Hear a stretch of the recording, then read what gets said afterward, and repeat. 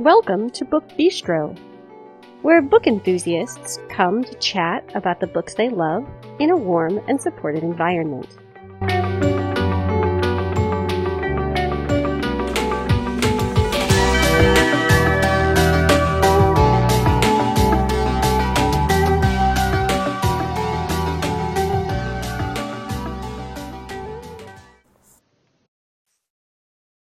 Today is Friday, December 23rd, 2022. This is Shannon, and today I am recording this intro just before this episode is posted, which is not the way things usually go here at Book Bistro. But today I have the last of our 2022 A Year in Review series, and it's a shorter episode than we usually give you, but you'll be hearing from Christine and Melissa as they discuss what their 2022 has looked like in terms of reading. I hope that all of you are staying safe and warm, especially if you are under this really terrible winter storm, which seems to be sweeping the nation. Currently in Ann Arbor, where I am, we have a wind chill of -17, which is not the greatest. Anyway, without any further discussion from me, let's dive right into the episode. You can find us on Facebook by searching for the Book Bistro podcast. Once there, you can post to our timeline. You can also message us privately. If you want a more social interaction, you can join our Facebook listener group, which is pretty quiet at the moment, though we are looking at some ways of possibly revamping it. If Facebook is not your thing and you still would like to hang out with us, check us out on our WhatsApp group. You can subscribe to that either by messaging us through Facebook or by sending us an email, and one of us will be happy to add you. If you're looking to get a hold of us via email, you can do that by contacting the Book Bistro podcast at gmail.com. My year in reads has been very active. I've read more books this year than probably ever in a year, for sure, since I've been tracking them on Goodreads. That's not like a bragging statement. That's just what I've been doing this year, reading. And I have read many wonderful things. If I were to talk about all of them, then this would be an incredibly long podcast. I have not read much fantasy or urban fantasy this year, and that's been true since the pandemic started. I used to read a lot more before that, and I don't know what explains that, but it seems to be a permanent change since 2020. One exception to that is the Alice Worth series by Lisa Edmonds. I loved that series. I'm sad that it's over, although I understand that there's a spin-off, and I'll have to check that out. But I loved the characters in this series and the development of the characters and of the story. It was a unique series. It featured a cabal, which I haven't read anything quite like that before. And like Shannon, I'm not crazy about ghosts, but in this case, I love Malcolm. He's probably one of my favorite characters, and he is a ghost, but he is charming, he is deep, he is fun. He's everything that I would want from a ghost if I were to have one in my life. I would want him to have my back. So a lot of good in that series there. Historical fiction has long been a great love of mine. World wars are subjects I read a lot about, and World War II, especially. My father was a gunner in World War II, so I find myself always drawn to learning more about aspects of that war. And I've read a couple of books this year that were very different in their subjects as far as the war. We often read about England, we often read about the U.S., but very seldom in fact, this was my first time that I ever read about the Netherlands. And The Angels of the Resistance by Noel Salazar was about the resistance movement in the Netherlands. The Netherlands is a very small country that wanted nothing to do with the war. They're peaceful. They love their country. They love their people.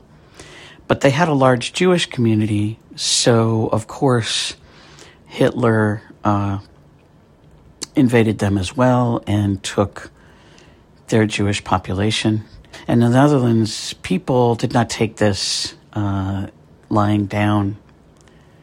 They had, for a small country, a very mighty resistance that was determined to do anything they could to break down the Nazis' efforts, at least in their country. They had endless courage, endurance, tenacity. It was just great to see how much power a small group of people could have in the big picture. The second book was Call of the Wrens by Jenny L. Walsh. And this book took place in England, so that was not unusual. The part that was unusual is that it focused on a group of largely women called the Wrens, and the acronym escapes me right now, Women's Royal something, and I'm not going to even try to get it wrong. But they were a group of bicycle and motorcycle riding women who carried on their backs baskets of pigeons. And these pigeons had messages tied around their legs with bands. And these pigeons would be released into the front lines, and they would take their messages to the front lines and would help them to know what was going on, to know what the other side was doing. These were coded or secret messages they wouldn't have had otherwise.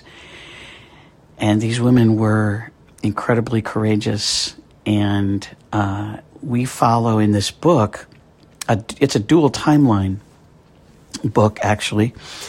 And it starts with World War I, when the Wrens were formed. And it goes back and forth between the two world wars, and it focuses on two very different women who have a connection that we unfold in the second timeline of World War II. But it's a wonderful and unique perspective. I have also started reading Barbara Wood historical fiction, and she is brilliant. I have read The Dreaming, which is a long, wonderful saga about Australia in the early formation of Australia. I read Virgins of Paradise, which is a book focusing on Egyptian women through some generations, how their customs and cultures and times have changed and how it has had to change them and reshape some of their beliefs and some of their ways. It's a very awesome book. I've read a couple more, and I will read probably the rest in this coming year. And her books are older, but no less wondrous and relevant for that. I don't read a lot of nonfiction, although that has increased. I very recently finished This Is Your Ear Hustle by Nigel Poor, which was a very unique and insightful look at prison life and at what life is like for the families and loved ones that are outside of prison. It was a recommendation, actually, from one of the end-of-year reads that Amber, when she posted hers, talked about it, and I picked it up like that very day. And Nigel Poor was a volunteer, or either was or is. I don't know if she still is a volunteer at the prison, but she volunteered working with the men in San Quentin and got especially interested in the Media Lab and decided to start a podcast with one of the inmates. And they're still doing that podcast today. And I have been listening to it, and I've gotten hooked into that. It's a great podcast. It talks about different aspects of prison life, and it does that by interviewing inmates and inmates' families and friends on the outside.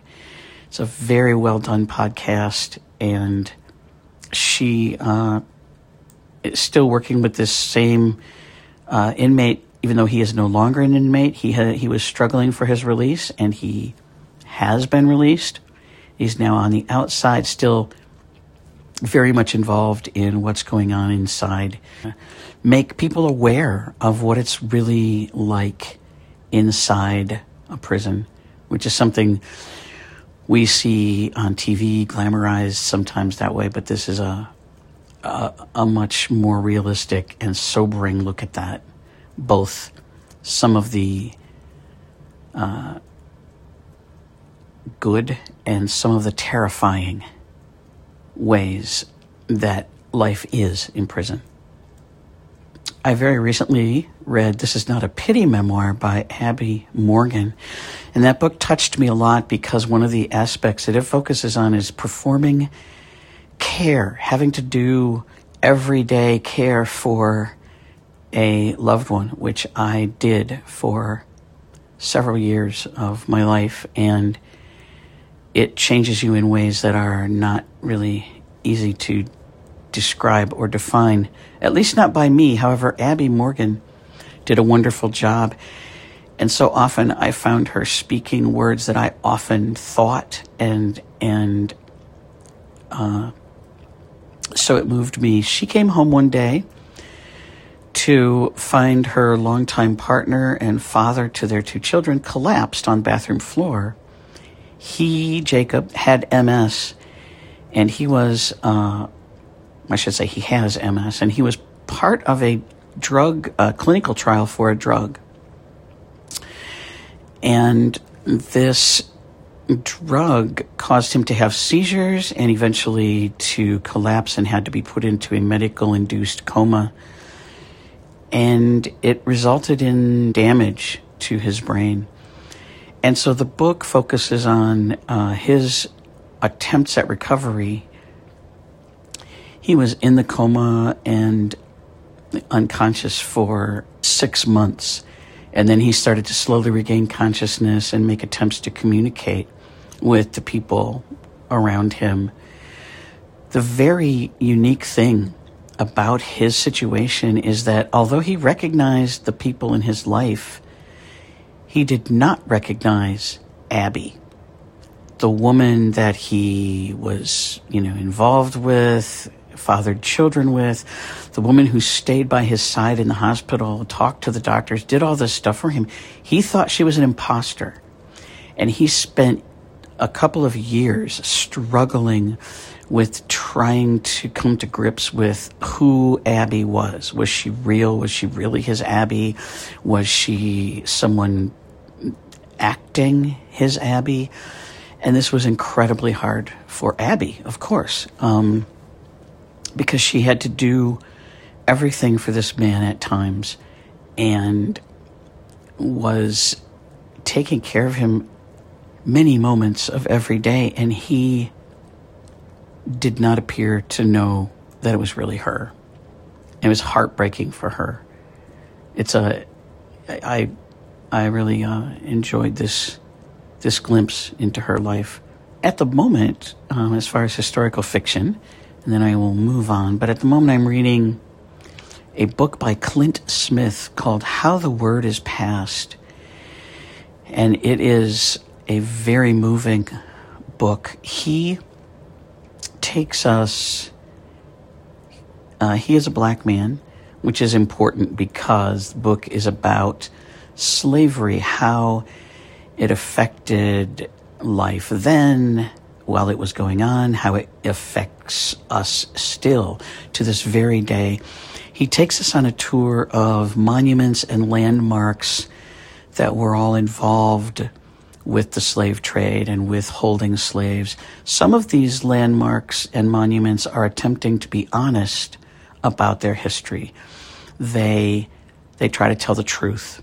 Some of them do not. Some of them still cover up the awfulness of slavery.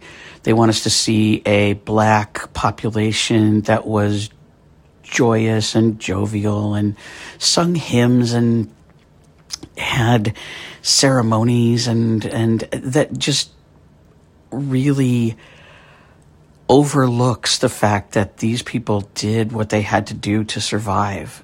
And that included smiling and laughing and loving and singing and praying and all of the things that they did. We all do it to survive sometimes. If you're in bondage, you especially have to try to find some normalcy in that life. And so he takes a very realistic look at how slavery is still with us today, how it still makes an impact on us, both good and bad. Good in the sense that we're trying, some of us are trying to still end the ways in which slavery still exists, or at least enslavement in some ways still exists in the words we use and the ways that we don't allow people to have equal opportunities, ways I still learn every day that I was never shown before, never looked at, that we all still have to grow. So this book is a great read for our continued evolution as especially as a white population. So I have found some contemporary romances that have captivated me this year. I like my romances to have good character development, got quirky characters, deep characters, funny characters. I love good humor. Not as in like ice cream, but, good humor, man, but as smart, well done humor. And the Bootleg Spring series really filled that bill for me. It was one of the wonderful things I found. I'm still reading it. I'm not quite done yet. I'm kind of savoring the books. If I end it too soon, then it'll be over. It is written by Lucy Score and Claire Kingsley, whom I always heard some of the Beastresses talk about, like Sarah and Stacy and Kristen. And I thought, I don't know, because I don't read a lot of romance, not for any reason. It's just, I don't. And then I picked one up because Shannon kept encouraging me, you might like it. I picked one up and I was very drawn in. Along with the romantic element too, there's also like an ongoing mystery through these books of a disappearance of a young teenage girl / young woman that happened in the town years ago, and the father to the family that we follow is implicated, and there's just an ongoing attempt to solve this mystery that runs through the romance, and it's well done. Bootleg Springs is a small town, and it is very full of charm and humor and, of course, lots of gossip. Each of the books is a developing romance for one of our main characters that we follow, either in the family that we follow, or there's a policewoman that we follow closely, and her sister, who is one of my favorite characters. She has no social filters, and I love people that have no social filters because they tend to be honest in the most just refreshing ways, sometimes funny, sometimes horrifying, but always just whatever they're thinking is out there. And this character is no exception. She is wonderful. She wants more than anything to have a pot-bellied pig for a pet. She thinks that's the very best kind of pet. And I love that. My other loved character is the town chicken. I grew up with chickens. I don't mean like I lived in a chicken coop or anything like that. But I did live on a farm, and we raised a lot of chickens, and some of them were very tame. I would often run around with one on my shoulder or holding one to my chest, and we raised them from babies. And chickens are awesome in a lot of ways that people don't really much think about. This chicken is named Mona Lisa McNugget, and she just pretty much gets to wander around the town and do whatever she pleases. She, of course, has had several iterations because chickens don't live as long as people. So there's always a replacement for Mona Lisa McNugget.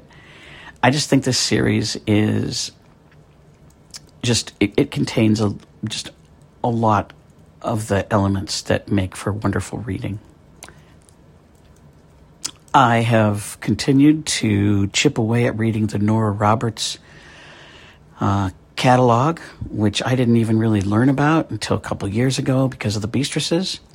I knew the name, but I hadn't read a lot, and I didn't realize how many wonderful books about varying topics she has written over the years. I learned about the J.D. Robb books first, and of course I have been devouring those. I finally am caught up, but I also am reading her other books, and there's just a lot of gems to be found there.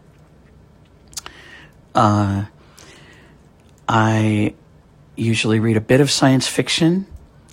This year, the notable series for me is a series by Neal Shusterman. It's called the Unwind series, and it is a very unique approach to reproductive rights. It is creepy. It is thought-provoking. It is a little bit scary if you think about how it's not all that far-fetched to think that we are wandering down a very slippery slope of a road that could lead us into some very awful decisions about reproductive rights. And these books are well written, and at the same time that they make you go shiver, they also make you go, wow. I read a lot of women's fiction, and I can't really even discuss everything, or there's just too many. They're too awesome. Lots of great stuff. The bulk of my reading, of course, is thrillers, mysteries, like psychological thrillers, all the things under that, under all the genres under that, I find absolutely wonderful. Too numerous to mention again, but there are many good titles, and that is what I have been doing with my year, and I hope that next year will just bring more of the same. And hopefully, because it seems like this is true, I will be on some podcasts to tell you about some of the things that I am reading. Hello, it's Melissa, and here are my thoughts on my year in reading. It's been very balanced, but it's kind of been the same as previous years. However, I have become an expert at trying new authors and new books. I read 25 books for my Goodreads challenge, and I still have time to go. And I also had my own challenge where I would read fantasy and a new author. So here is a list of the books that I've read, and hopefully my Braille display will continue to work. But here's my list. The first one on my list is Stay Awake by Megan Golding. And as a person who suffers with insomnia, that's one thing I have to say about this book. I'm glad I didn't suffer like the character did and have the experience that the main character had within this book. The next one is Innocent in Las Vegas, and this is a new author, A.R. Winters.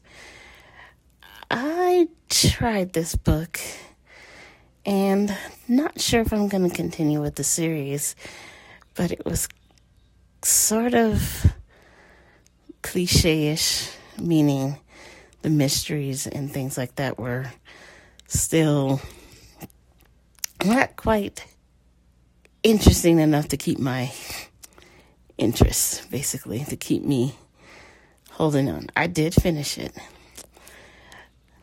so I don't know if I'm going to continue with the series or not. Next was The Personal Assistant by Kimberly Bell. This one had me just on the edge of my seat, and I think it took me a day and a half to read it. It is a good thriller, and I love thrillers. The next author and book was Court of Thorn and Roses. Hopefully I haven't reversed it, by Sarah J. Maas. And sorry for the background noise. My retired guide is visiting. So, now this was a fantasy that I figured I'd try because I've heard some good things about Miss Maas and her books. It didn't make sense to me, so I put it down. So I haven't completed it yet. So it's going on my to be completed list. Next is the Witch's Kitchen series, and volume 1 is Misspell. It's Morgana Best, and she's also a new author, and she writes lots of cozy mysteries. This one is really telling the story of the main character, and I didn't write the name down, so I apologize. She inherits a store and a house and 2 cats. Then she discovers that her aunt was a witch, and the store is a cake store, and she's horrible at baking. So this one kept me laughing and enjoying it very much because I was in a book slump at that time. The next one is the author's name is Shayla Black, and she does a lot of Black mysteries. I have not finished anything by her. I have 2 books to finish, but I just couldn't get through them, or they didn't pique my interest. So that's something I will change in the next few weeks. Next is the Josie Quinn series by Lisa Reagan. I have been a faithful reader of this series, and I've read the last 3 books. If you're going to start this series, you should start with Vanishing Girls, which is the first one. And it would be better than starting it at Josie Quinn number 14. In my opinion, it's better to not be trying to figure out what happened in the past. So that's Lisa Regan, and her series is Josie Quinn. I read a lot of romances this year as well, and I still have a few waiting to be read. I read The Stalking Baby Secret, is what I have written down. That's what they say the title is, by Alexa Riley. I've been enjoying Alexa Riley on a podcast that I have called Read Me Romance, but I had never read any of their books until now. It tells the story of this woman. She's a dressmaker, and the night before her wedding, she meets this guy, and of course they have a lovely night together, and then she leaves, and he's setting out to find her. So it was a little of the same trope that most romances do have, yet I did finish it. The next is a series, and it's the Before I Let Go by Kennedy Ryan, and it is Skyland number 1. I discovered Kennedy Ryan from a podcast as well as from Shannon, and I really enjoy her. And this tells the story of a man and a woman who are divorced, and yet they're trying to decide if they should give their love a second chance. So that's just a few of the books that I read. I'm still finishing out my year. My goal is to find a couple more fantasy books, as well as continuing to find new series and even some standalones that would pique my interest. I believe I've done well this year with my books.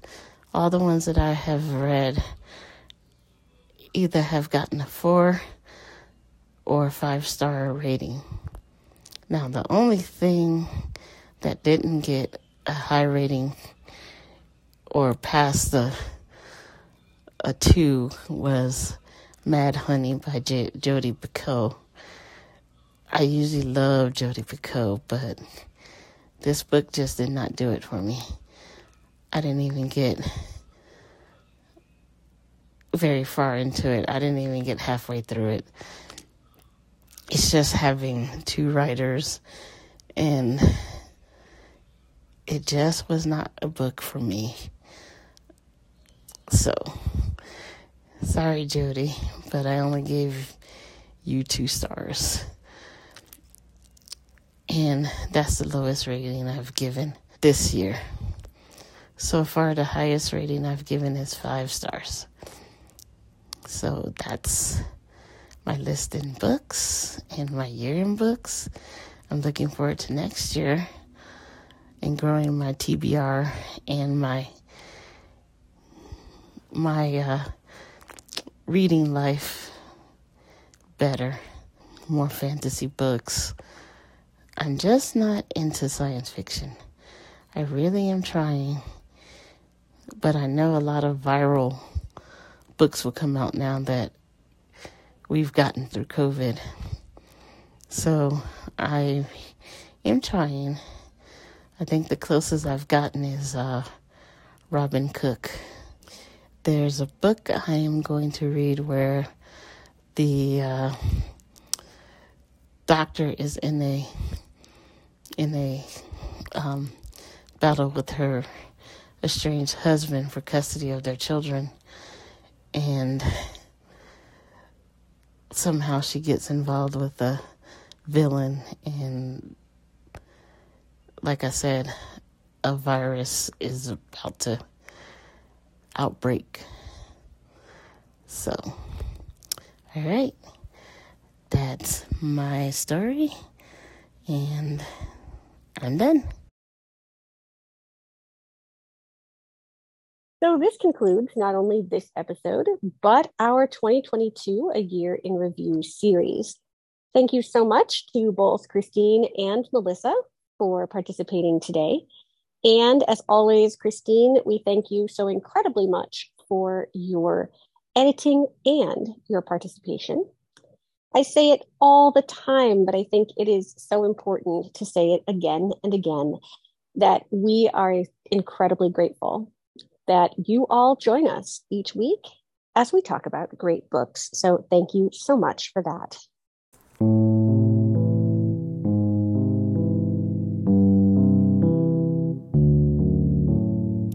If you would like to leave us a rating or a review, you can do that on Apple Podcasts or any other platform that you use to access the show. Not only does it tell us what you think, but it also helps other people find us when they're looking for book-related podcasts. It kind of advances us in the Google algorithm. So I will be back next Tuesday morning with an author interview and, of course, the guide to new releases. And some number of us will be back on Friday with more bookish greatness. Take care, everybody.